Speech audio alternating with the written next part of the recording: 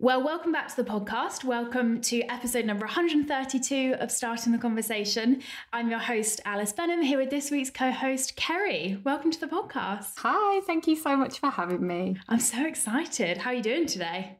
Good, thank you. Really good. Can't be doing bad on a Wednesday, right? It's like middle of the week. Can't go wrong. It's true. I love that. Let's start off with a bit of high-low. I'll let you kick us off. Do you want to go for a low or a high? Which are you feeling?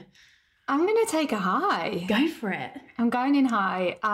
Real high for me this week was a lovely message that I received on the gram last night about 8 o'clock from a woman who without meaning to sound like I think I'm some kind of big deal, I'd never interacted with this woman. I didn't know that she was viewing my content or anything, and had a lovely, deep and meaningful from her talking to me about the impact that some of my content had had on her life. And it really lifted me because, you know, the struggle can feel very real, no pun intended, on Instagram right now. You know, followers are up and down like nobody's business at the most. So to be reminded that there can be very real impact there rather than just letting it drain all of your time and struggle to see the benefits was just such a high for me last night. I love that. And it's such a good reminder, isn't it, to not be passive consumers of people's content. Because it's so easy just to click through the story, scroll through and love it, but never say anything. But when you're on the other side of that, I think you're reminded even just one message, like you've said, of like, this really resonated, thank you, so impactful because you don't feel like you're speaking to that brick wall or just into the abyss. Yeah, and it really inspired me to, shortly after that, someone came up on stories who I bought something from a couple of weeks ago and I'd loved their product, but I hadn't let them know. So it really inspired me to be like, okay, how can I pay this forward? Like, I'm going to let them know about my fantastic experience with them. So I think there is potential for a real ripple effect when we give feedback like that. Yeah, it's so encouraging. I mean, especially in a time like this, I feel like any good stuff, I'm up for it. I'm welcoming it in. I'm trying to think what my high, I'm going to go for a surface level high. You went for a nice deep one. I had a great lasagna for my lunch just now. Awesome. Just think a good lunch goes a very long way. Totally. Well, perhaps I'll meet you with my low, sticking with the lunch theme. Do it. Let's go. My low for lunch, I was thinking, I'm having beans on toast. It's a beans on toast kind of day.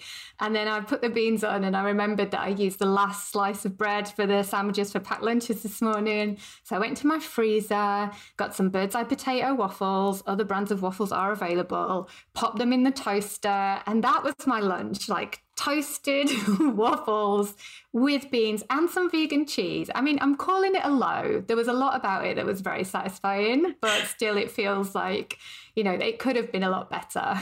I feel like for me, that would probably be a high, that kind of lunch. I'm all over those eating habits. But it is sad when you're expecting something and then, like last night, I was so sure I had garlic bread. So sure. I looked in every drawer in the freezer, wasn't there. And it's the like expectation and the disappointment. It's a whole cycle, heartbreaking. It really is. Food has the ability to really set your day off. I think I'll just add my low into that. I think my low would be that I didn't have garlic bread last night, which was another portion of the lasagna. And that person who just eats the same thing until it's finished, which... highs and lows with that as well. Anyway, love it when they're food related. Shall we get started with our conversation starter? Because you even saying then about when someone sent you a message about your content, I remember the day where I found your Instagram profile. It was a couple of weeks ago. I was like neck deep, not knee deep, like neck deep in the launch feels and all of the kind of mindset challenges that come as a result.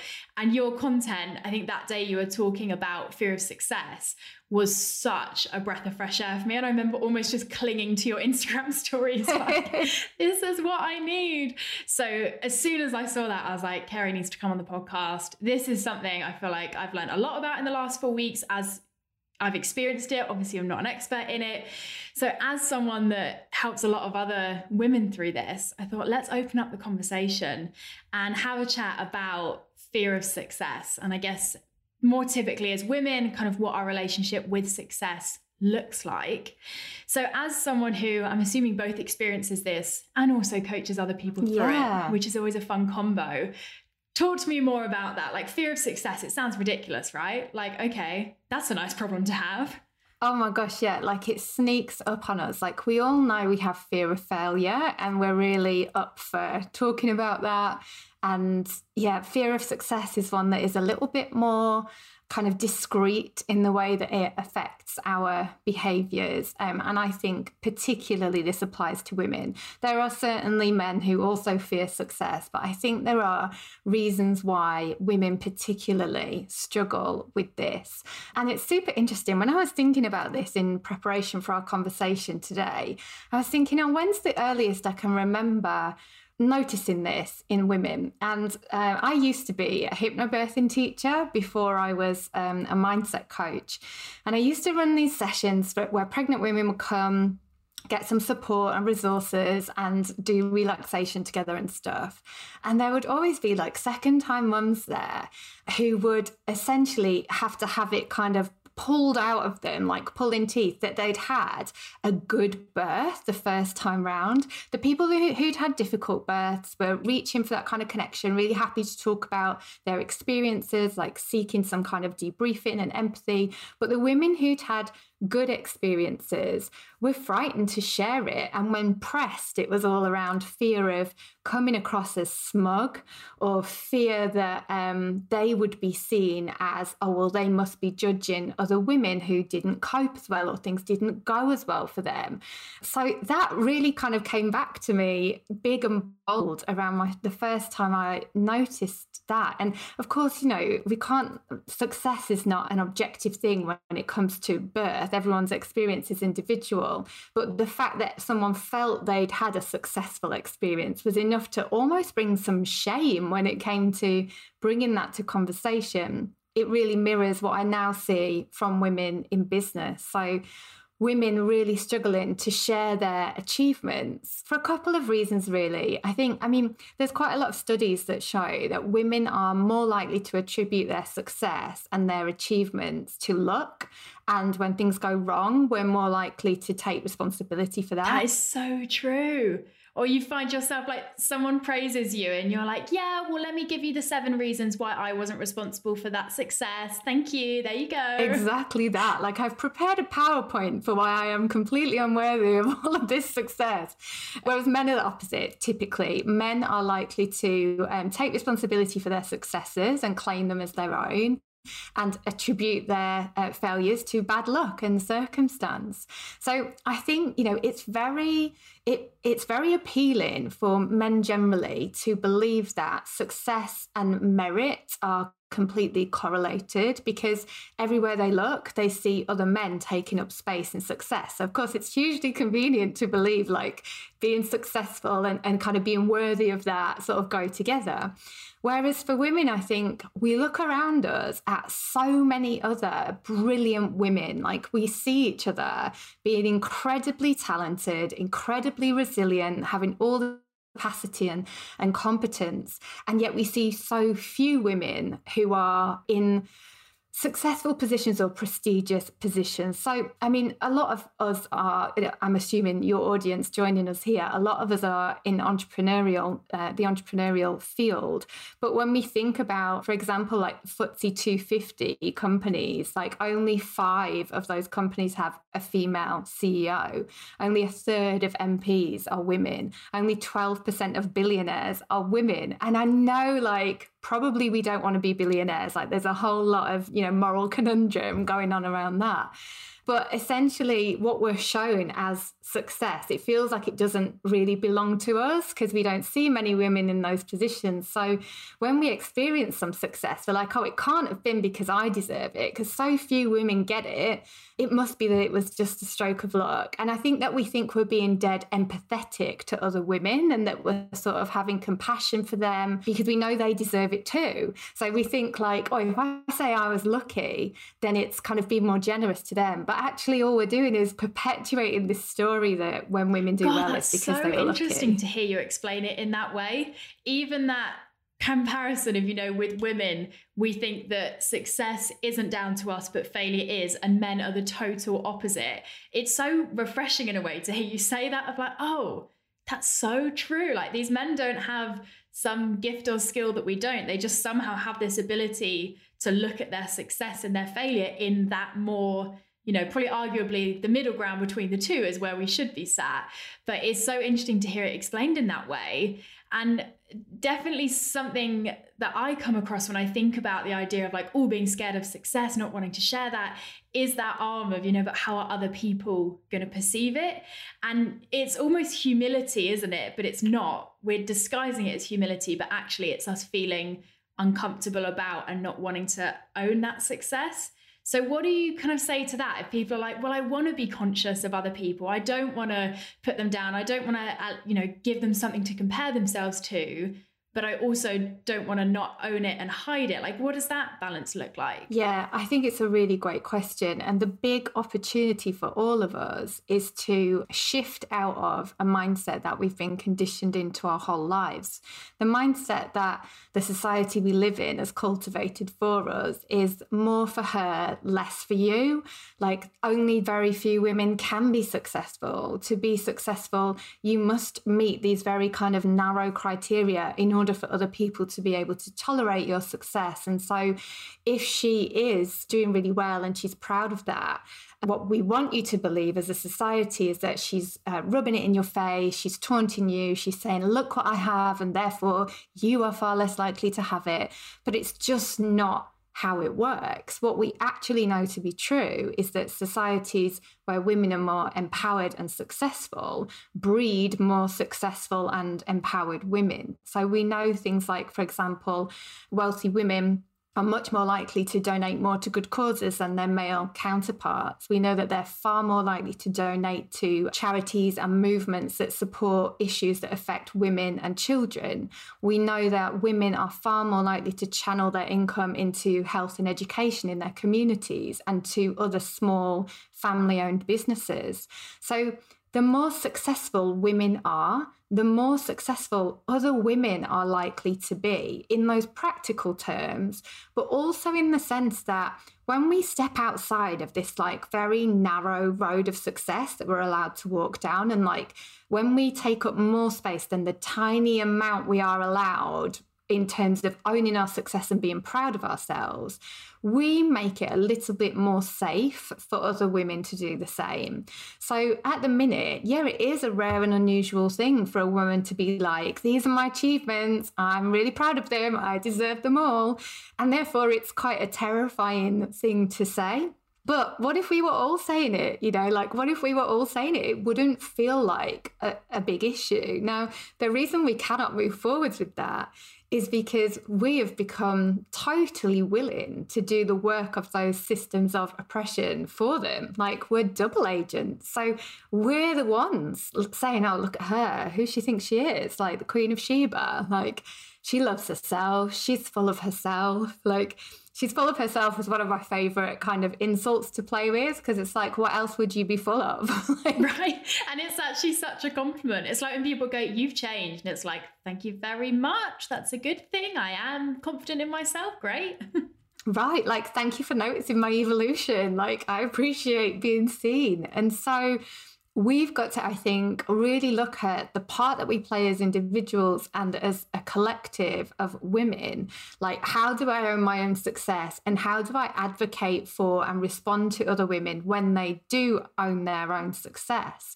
And when we can be in that kind of space, as like, we're all in this together against this system of oppression, we can be clear that us owning our success is a service that we provide to other women. Like, this is not rubbing it in their faces and going, oh, I've got it and you can't. It's like holding it out to them in outstretched palms and being like, oh, I have this. Like, what does your version of success look like? Like, can I make it easier for you to get it? Yeah, it's such a good point. And I think a reminder that we don't always want, but is so needed, that it does start with us as well. I massively noticed when I was going through my launch in September, which is what flagged up all of these fun, not actually fun, but I guess fun with where they get you, kind of feelings and thoughts around success. What really came up for me was that it was actually how judgmental I was of other women that had what I perceived as success, again, seeing it as a personal thing. And I was then putting that judgment on myself. And that was quite uncomfortable to realize, because no one wants to think that they're part of the problem or that they're creating this environment. But I absolutely realized, oh, I'm judging myself and I'm scared that people are going to judge me, because that's a little bit of what I can do to other women who are in that space. And it's not feeling bad for that, but I guess it's realizing that that can start with us and then making the change from there. Definitely. And whenever people ask me, like, how can I overcome my fear of judgment? My first invitation to them is stop judging other women. Like, if you get out of that headspace, it's amazing how quickly things can shift. When we are in constant judgment mode, as we have been trained to be, it's not that this is our natural way. Like, this is our training to judge each other. We've been trained by every magazine on every shelf, like all through our teenage years, like, look at her cellulite, look at her love life, she's a mess, like, oh, look at her life falling apart. And then we pay to read it and to participate in this very kind of public attack on each other. It is somewhat bizarre when we really start to see it for what it is. But if we are constantly in that kind of headspace of analysing other people's choices, of course we're going to be assuming that everyone else is doing that to us. And that's going to paralyse us. That's going to send us a little bit crazy, like second guessing and overthinking and letting those projections drive our decisions or limit our decisions. Whereas when we're in a headspace of being less judgmental, of course other people are still going to be judging us. It's not some like magic force field that grows around us being like, I am not judging and therefore I will not be judged. But it just stops becoming so crippling, 100%. I think. And I'm glad you touched on that, almost like it's not really our fault that we're feeling this way. And I definitely find with myself when I'm making a snap judgment about someone, you know what it's like. You see an Instagram post, you see some shiny news and you're immediately like, bitch mode is on. I find that then when I question it and I'm like, okay, well, why have I reacted in that way? 9 times out of 10, it's actually not based on any form of opinion or value or truth that I hold. It's just either that it's something that I want, which is huge, right? Where with women, we think like, well, she's got it, so then I can't have it, even though it's the exact opposite. If she has it, it's proof that you can get it. It's funny that our brains look at it in that way. Yes. Or it's just assumed of like, well, I should be judging her. I should be disliking her because she has success. But when you think about it and you break it down, there's not often a lot of truth that sits within it. Yeah. And I think like when we really are willing to examine where did we get these ideas from? And also then like who benefits from us holding these ideas? So that is something that really motivates me to overcome my own judgmental habits in that, oh, me, throwing this venom at this person, whether they ever know about it or not. Like, I believe that the energy doesn't lie. And if I'm having these like malicious thoughts about this person, well, that's certainly no good for me. It's certainly no good for them. Who is benefiting from this here? And, like an example would be, I really struggled with, I'm just going to do air quotes, but no one will be able to see them, bad skin, like problem skin, like all from being about 12 or 13 onwards. Like I've never had a clear skin day in my life, like when your mum's like, you'll grow out of it. By the time you're 17, everything will be fine. And I'm like, Mum, I'm 35. Like, when is this going to happen? And for a long time, I really struggled. I spent a lot of time and energy and money, by the way, trying to conceal like my problem skin, like this narrative that not having clear skin is somehow a problem so that we can be sold all of this stuff. Oh my gosh, if I ever saw a woman with acne not attempting to cover her problem skin, my judgment radar, oh my gosh, like I would have like alarms going off. Like I would feel this kind of like anxiety rising in me. And feel like, how dare she, oh my God, like, look at the state of what I'm seeing, like, and all of these horrible, like, vile, shameful judgments that I was making of this woman were all underpinned by my feeling of, I wish I had the courage not to be devoting such chunks of my life to covering up my face, but I don't have that courage. So I'm going to make it not okay for her to behave the way she is. Like I'm going to make her kind of courage and her freedom and her not caring, I'm going to really make that not okay, because then that frees me up from having to make progress in this area of my life. And when I look back at some of that stuff now, I feel absolutely ashamed of some of my always thoughts, never things that I would say to anyone, but still like really, really not cool. But we have to get our heads around like, how is this judgment serving me? And what am I getting out of this in order to be able to let it go, I think. Yeah, I think so much of it does start with you, doesn't it? I know for me, a lot of my judgments were around like, well, you can't be, this level of successful. You can't make this amount of income. You can't have this much impact and not be a bit of a dickhead in the process, or be sacrificing on your values, or be stamping on someone in order to get there. And I realized when I broke that down, like, oh, that's not because, well, it's probably 50% because we don't often see that modeled, the classic like female entrepreneurs in films. They're always single. They're always bitches. No one ever likes them. They never have any friends. Yeah. You'll never quite see that role modeled.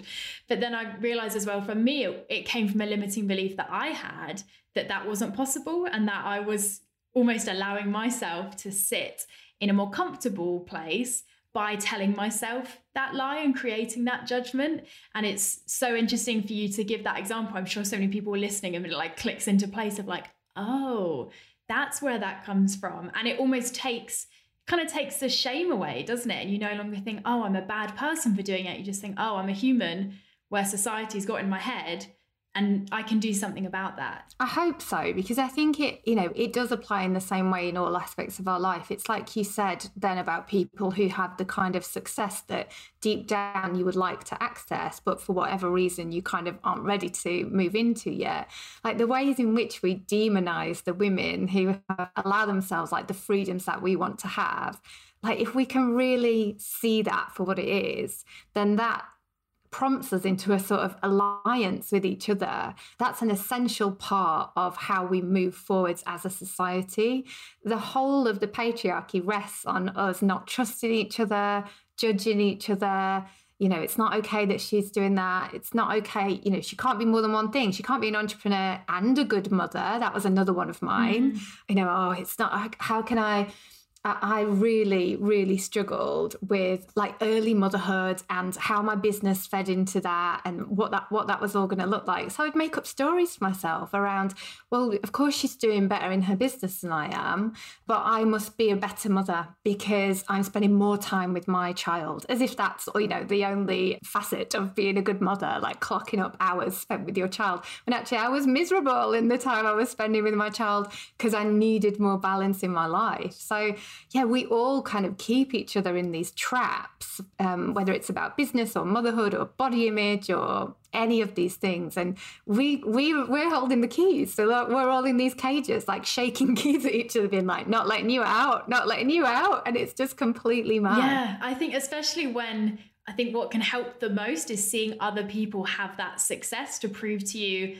that it's possible, and to prove to you that, you don't have to be X, Y, Z things in order to achieve it.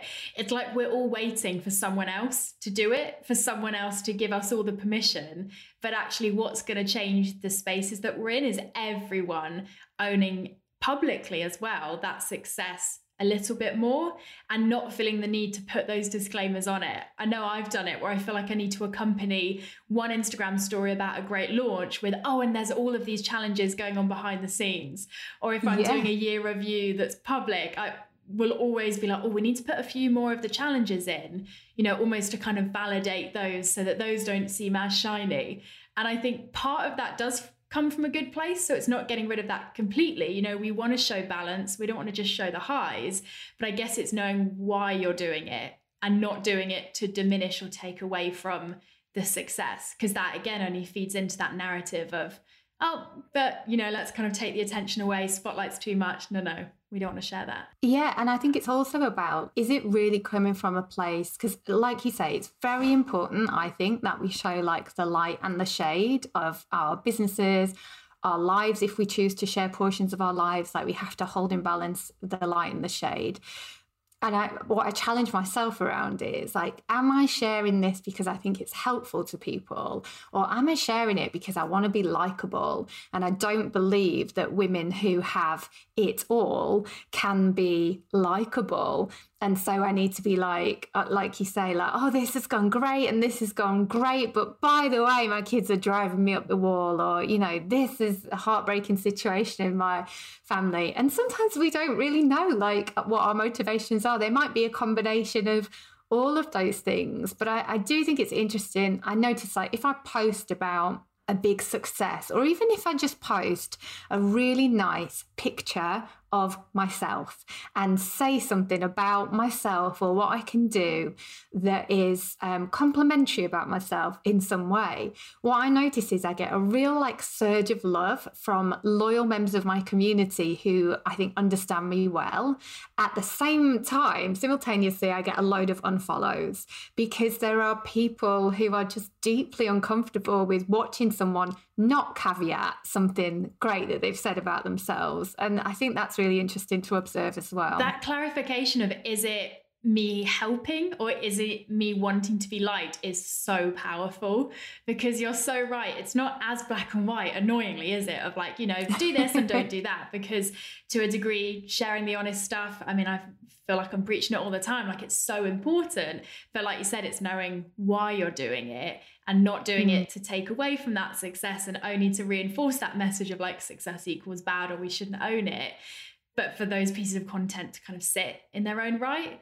And it's funny, isn't it? Because I would even say like, oh yeah, like my audience loves the raw stuff. They love the struggles. They love the pain.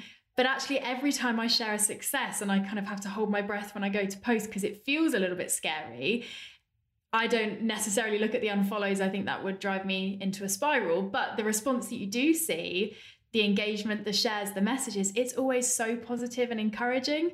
So it's funny that even though we might have the evidence there of like, people love it when I succeed, there still can be that bit there of like, oh, but is this right?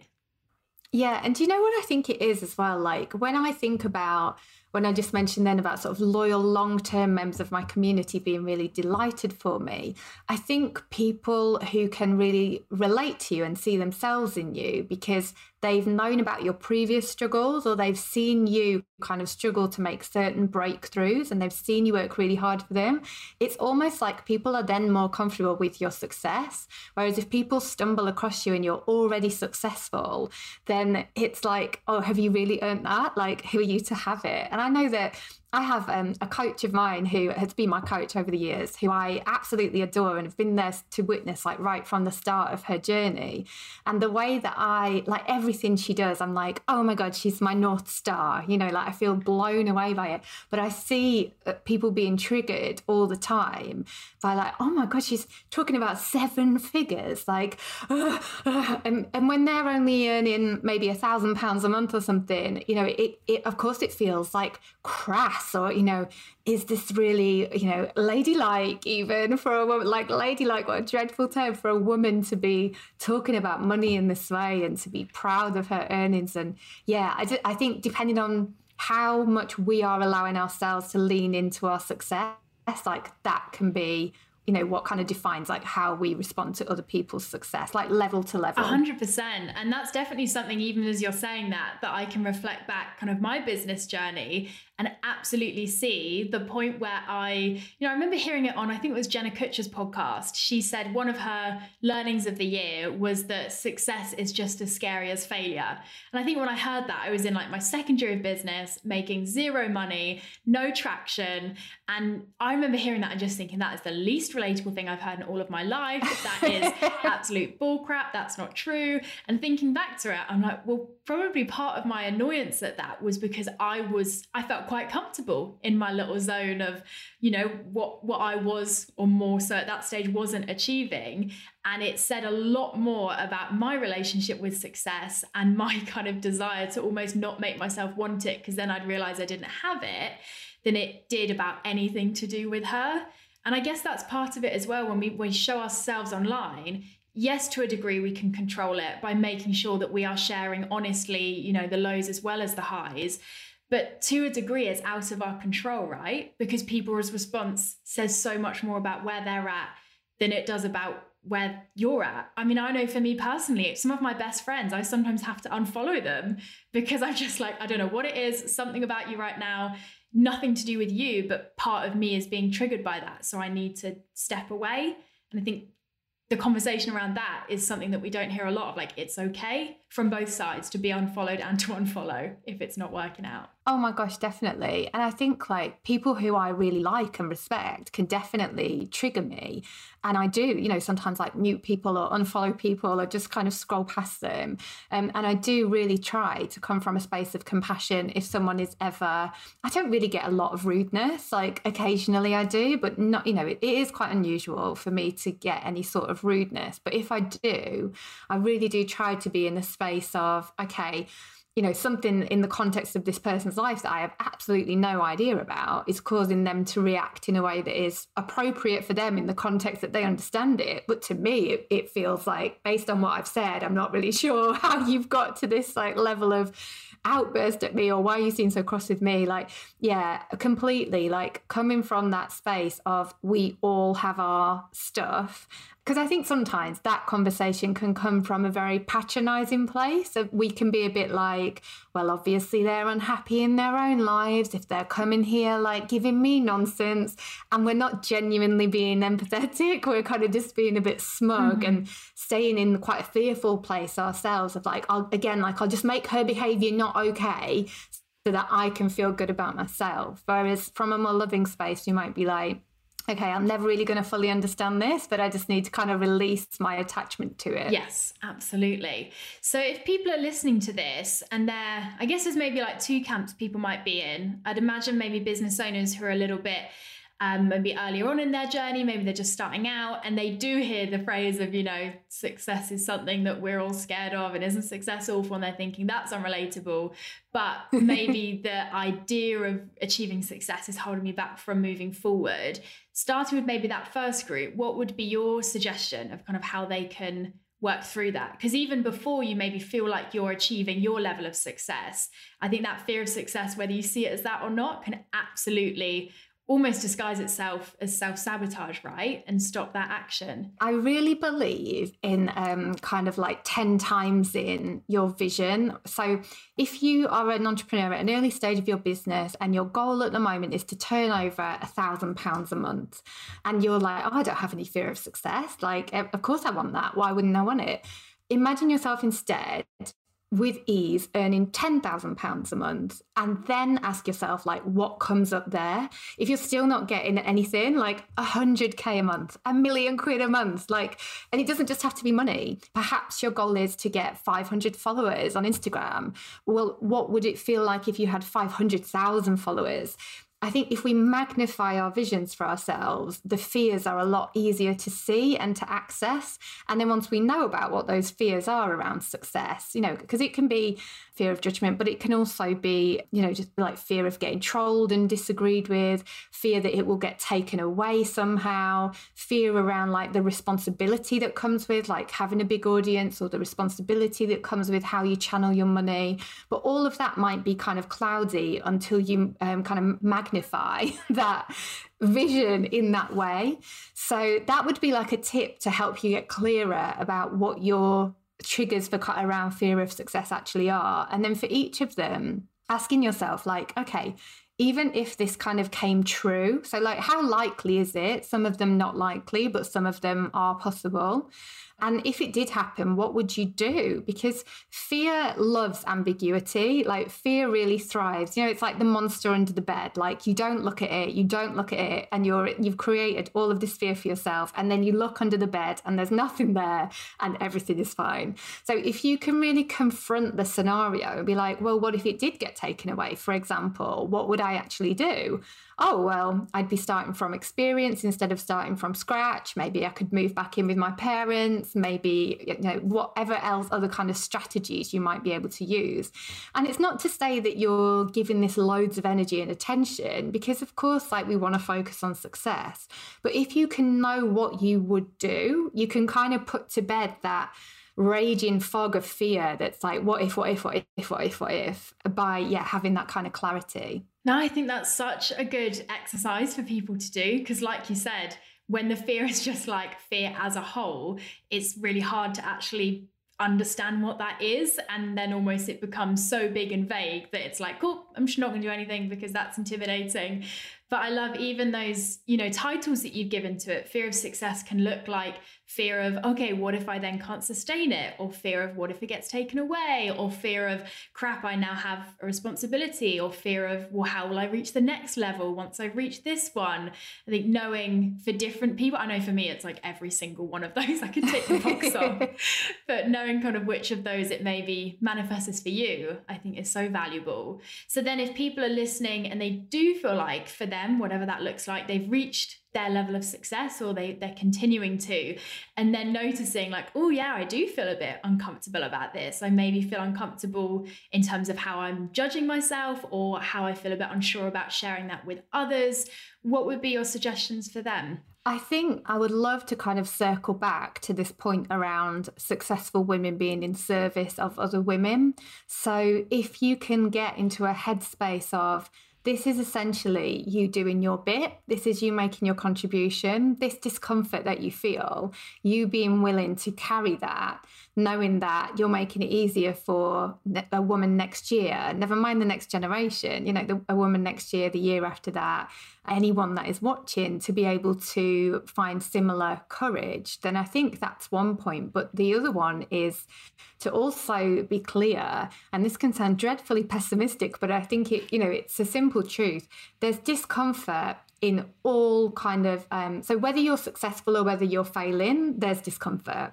So it's a different kind of discomfort. So would you rather have the discomfort of being successful, or would you rather have the discomfort of not living into your potential, wasting your life, not creating the legacy that you want, not providing for yourself and your family in the way that you want to, not being able to impact good causes and all of that? So it's a choice. Like, we can't expect to live a life where we are constantly comfortable with our state or our circumstances. So I think it's about electing for one kind of discomfort over the other. I love that. Even as you're saying that, you did such a good job of explaining the discomfort of failure that anyone listening, I think, is like, right, no, fine. I thought I wanted that. Because to a degree, the discomfort of failure is a little bit more comfortable, isn't it? Because before you listed all those other discomforts that are definitely worse, but it is a bit like, it feels a bit more relatable, it feels a bit safe. You can maybe play like the victim card a little bit. I know when my business was failing, I was like, I'm the most relatable person ever because everyone else who's failing, like, let's have a pity party. But when you list almost the price you're paying for that tiny, tiny bit of comfort, I don't know anyone that would have listened to that and gone, yeah, do you know what? That's the one I want. That's the discomfort I'm here for. It's worth it. And I feel genuinely excited at the thought of us being able to, continue creating a space in an industry where that success is celebrated. I know that even outside of the kind of bubble that we're in, I feel like we're still a bit ahead of everyone else. When I speak to family members or friends who are in corporate, my just openness, it's not even openness, it's just normal, isn't it? Of like, here's how much money this made and here's how great this is going. And I see their reactions and realize, oh, although there's work to be done in our spaces, I think we're doing pretty well at kind of building this. And it's exciting to think that that's only going to increase with more people. Hearing your wisdom, I feel like everything you've said in this episode, I'm like, yes, need this. I feel really excited for it too. And I do think that keeping that as a focus, like bringing us all more and more into alliance with one another and making it sort of a shared mission to change the landscape of our society, essentially. I find that so motivating and so helpful. So I hope that other people do as well. Thank you for everything you do. Honestly, this episode has been like, I could keep asking you questions for another hour. This has been so interesting. People can come and find you over on Instagram. Is that your main hangout? Yeah, I love Instagram. I do have a Facebook group as well, which I'm trying to reignite the spark with between me and my Facebook group. But come and find me on Instagram and you can find everything else from there. Amazing. We'll link Facebook group, Instagram in the show notes of this. And I would say to people, go and watch your reels. Your reels are a daily thing that I look forward to. It's like, which song are we breaking apart today? It's a fun thing.